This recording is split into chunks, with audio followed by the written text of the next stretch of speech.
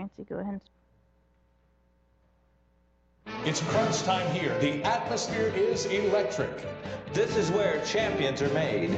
The tension is so thick here, you can cut it with a sharp instrument. And Pastor Verbosity just gave an MVP caliber ask. Now we just have to see how the crowd responds. This Usher team is a solid group of veterans, and they have a nice mix of lefties. They've instituted a new system recently. The triangle wasn't working, so they went to the rhombus flex. Yeah, we have a disturbance. This is huge. This could be a huge momentum killer.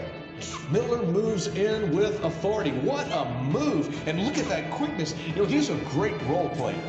It's hard to believe they acquired him in a trade with the Methodists for a dozen hymnals and some cash considerations. That is a bargain. That's big. He's got great lateral usher-ability. The man can ush. This is a great passing team. They always bring their A game. Yes, they are very accurate, and they minimize turnovers and interceptions. That's right, Tad. This year they've switched to the antenna plate, which actually holds 20% more than last year's plates. As you can see, it offers greater width and depth, and a healthy dose of stickum for fewer drops. And the credit card swipe is a new innovation as well. Looks like there'll be fewer declines than ever. Looks like Robinson's crowding the plate, and the usher backs him off. And the plate passes by the Stuckies. Nothing. No surprise there. They're shooting in very low percentage. The Stuckies are 0 for October. Wait a second, we may have a violation here. Let's go to replay. Can we get a different angle of that? Watch this guy. His hand passes over the plate, but boom, nothing. He doesn't actually put anything in. Right there. Look at it. Look at it. That is big. The air ball. Talk about it. Oh, you guys must have had a bad angle. I always give 110%. At least 10%.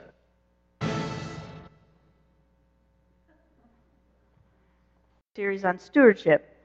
And when we think about stewardship, we also often think about money or what you put in the plate on Sunday morning. But it's much more than that. We are stewards of our life, and our lives are to be a daily offering to God. And the greatest thing that you can do with your life is to live it fully for God. The title of today's message is First or First-ish. And if I were to take a poll and ask you all who believes that God should take first place in your life, I think that we would all say yes and amen to that. We want God to be first. That's our heart's desire. But the reality is that we often have areas of our life where God isn't first. He's more like first-ish, which is really second, right? I mean, if your kid comes home from a track meet and you ask them how did they finish, what place did they take, and they say, well, I was first-ish, even if you don't say it out loud, you're thinking you took second or third or fourth, right? And in Scripture, we see that God wants and deserves to be first place in our lives. God is the author of everything. He's preeminent in everything. Before there was anything at all, there was God. And Jesus was before all things creating. In Colossians 1:16 and 17 says, He not only created everything, but that He holds everything together. God created the world, and He created the world with order. And when our lives are lived in a way that God designed us to live them, where we put God first in everything, then our lives are not only blessed, and they are held together in Him. And if we could live fully for God and put Him first in everything, we would continually be amazed at the beauty and peace and freedom and joy that marks our lives. The problem is, we live in a world that works against a life of order. Life in a fallen world works against a fully God-centered, God-held together life. I was reading some research on entropy this last week. Entropy is also known as the second law of thermodynamics, and it's one of the fundamental laws of the universe. Here's a definition. I'm sure y'all have heard it before anyway, but entropy refers to the idea that everything in the universe eventually moves from order to disorder.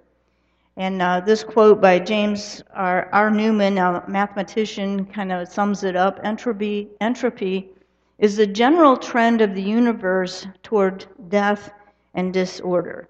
There's nothing on earth that escapes decay, right?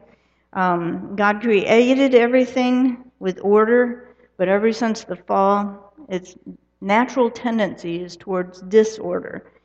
Left to itself, life will always become less structured.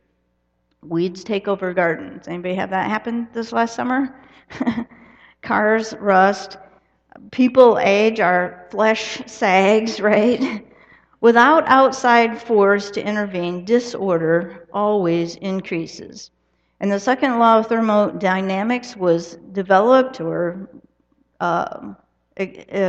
found or whatever in 1850, but it was talked about in Scripture long before that. We find it in Scriptures like Psalms 102, 25 through 26. If you want to write these down, they're not going to be on the screen.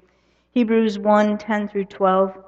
King Solomon saw it in action and wrote about it in Proverbs 24, 30 through 34. He says, I walked by the field of a lazy person, the vineyard of one with no common sense. I saw that it was overgrown with nettles. It was covered with weeds. The walls were broken down. Entropy was at work. Then as I looked and I thought about it, I learned this lesson. A little extra sleep, a little more slumber, a little folding of the hands to rest, then poverty will pounce on you like a bandit. Scarcity will attack you like an armed robber. So he walks by this vineyard. You would expect it to be loaded with fruit. Instead, it's overgrown with thistles and thorns.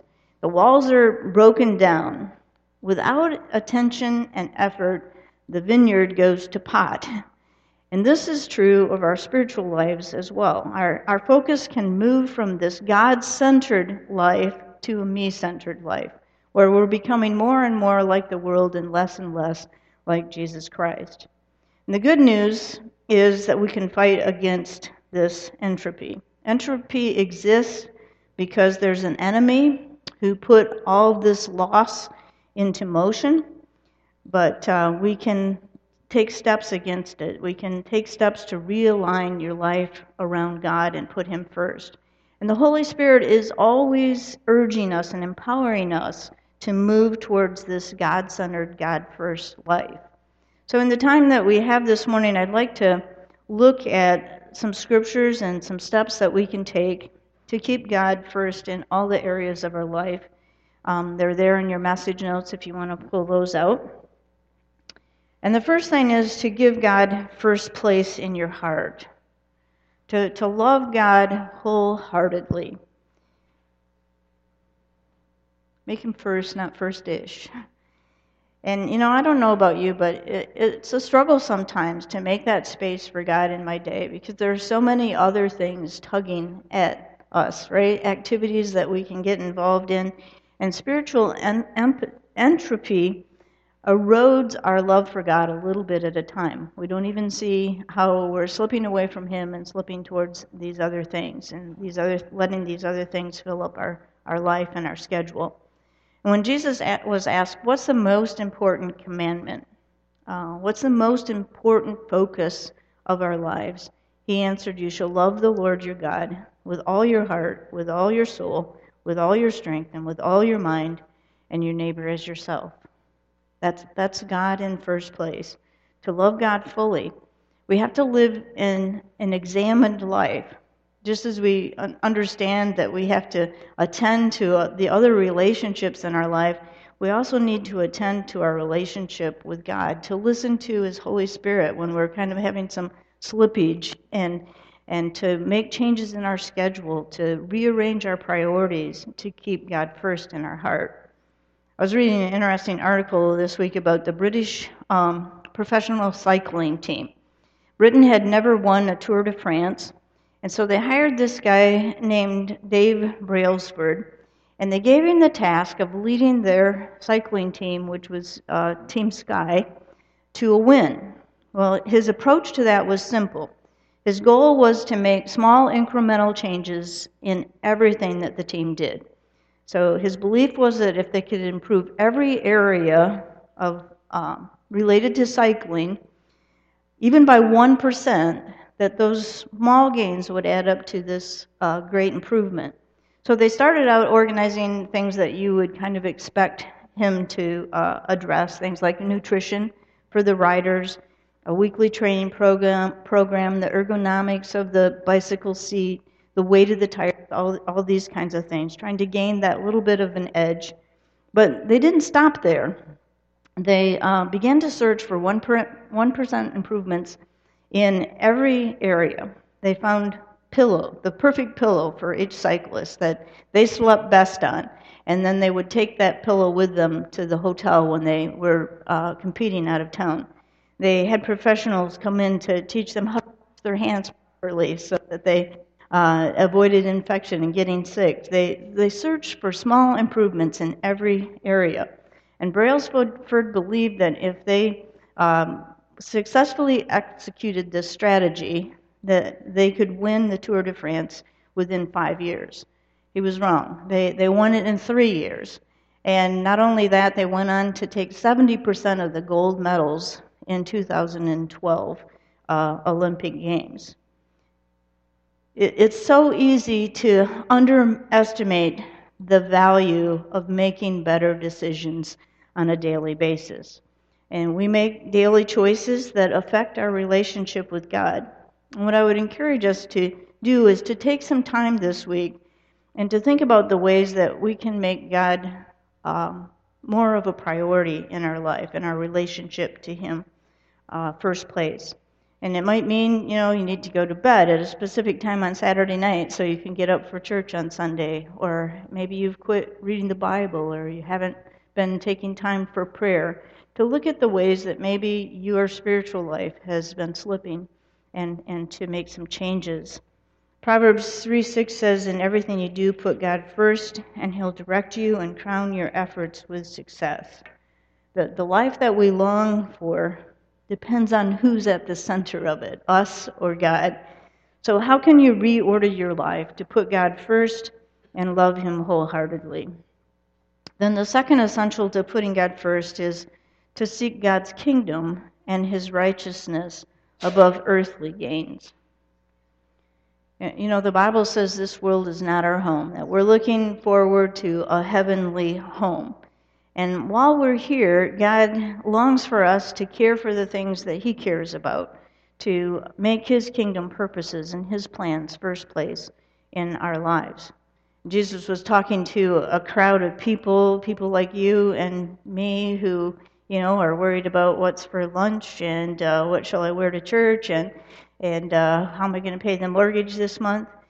Jesus told them, don't worry about those things. In Matthew 6, He reads what He says they should focus on. So do not worry, saying, what shall we eat, or what shall we drink, or what shall we wear?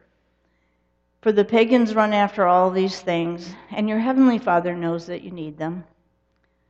But seek first His kingdom and His righteousness, and all of these things will be given to you as well.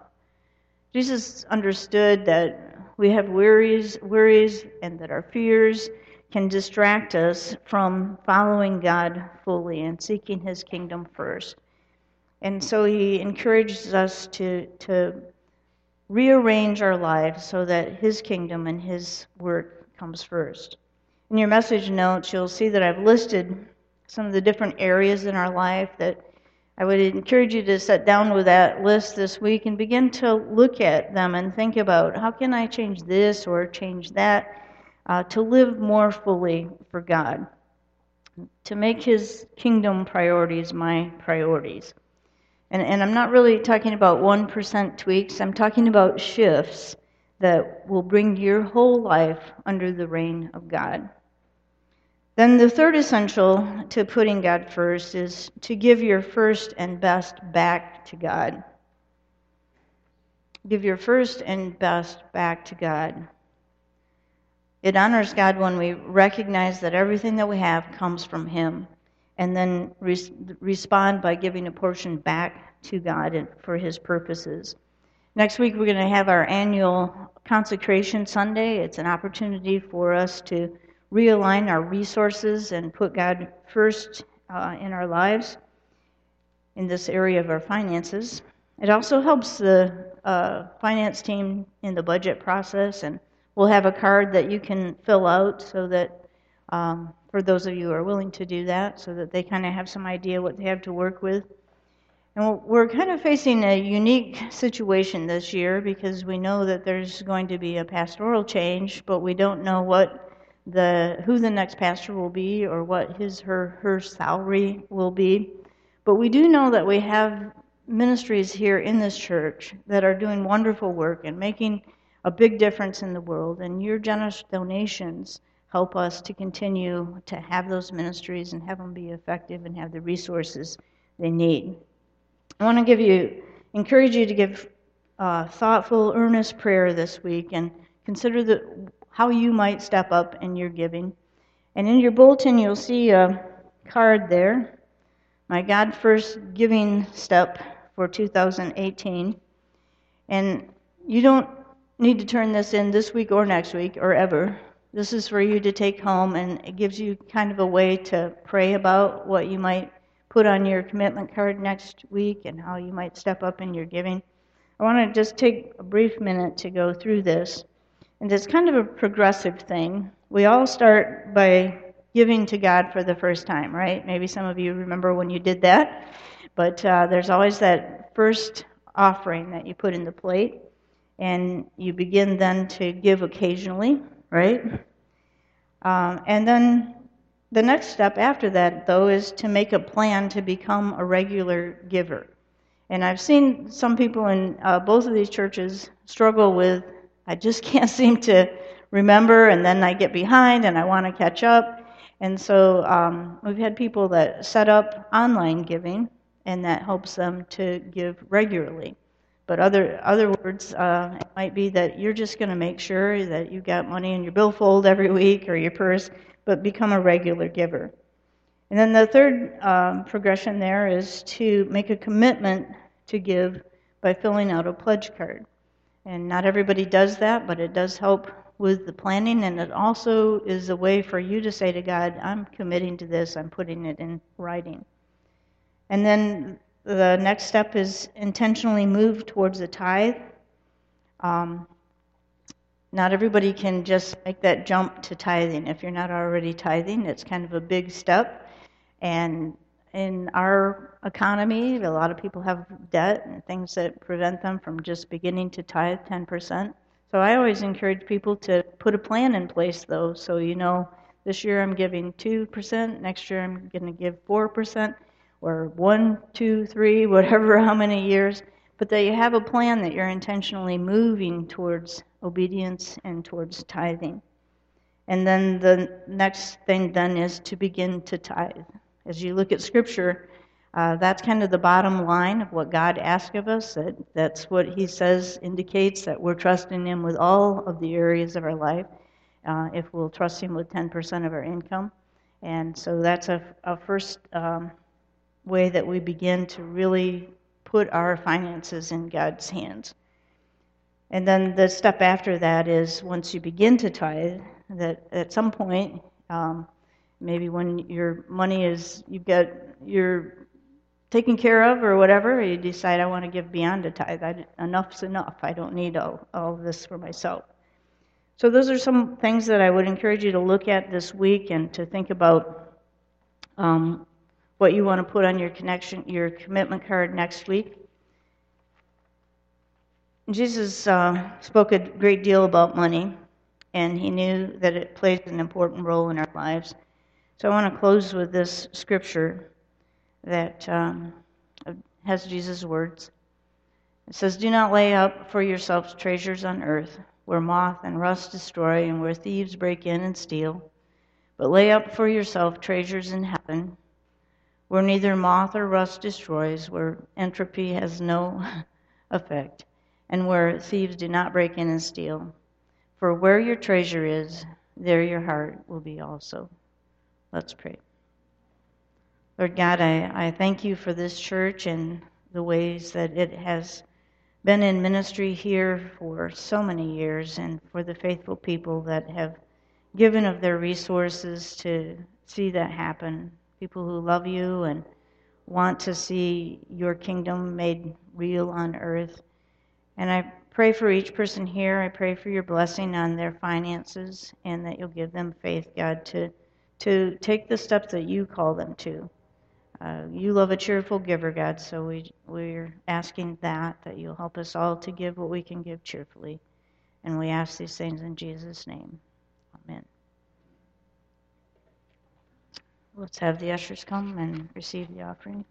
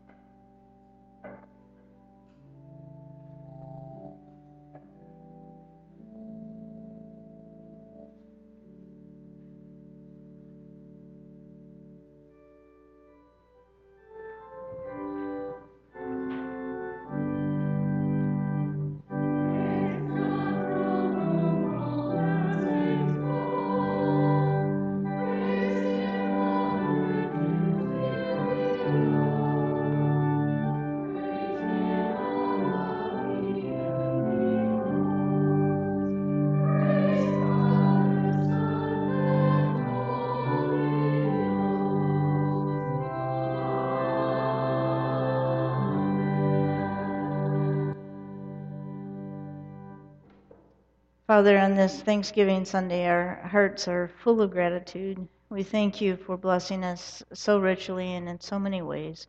And we offer these gifts back that others might experience your presence, your goodness, and the richness of your mercy. In Jesus' name we pray. Amen. Do you remain standing as we sing now, Thank Ye All Our God.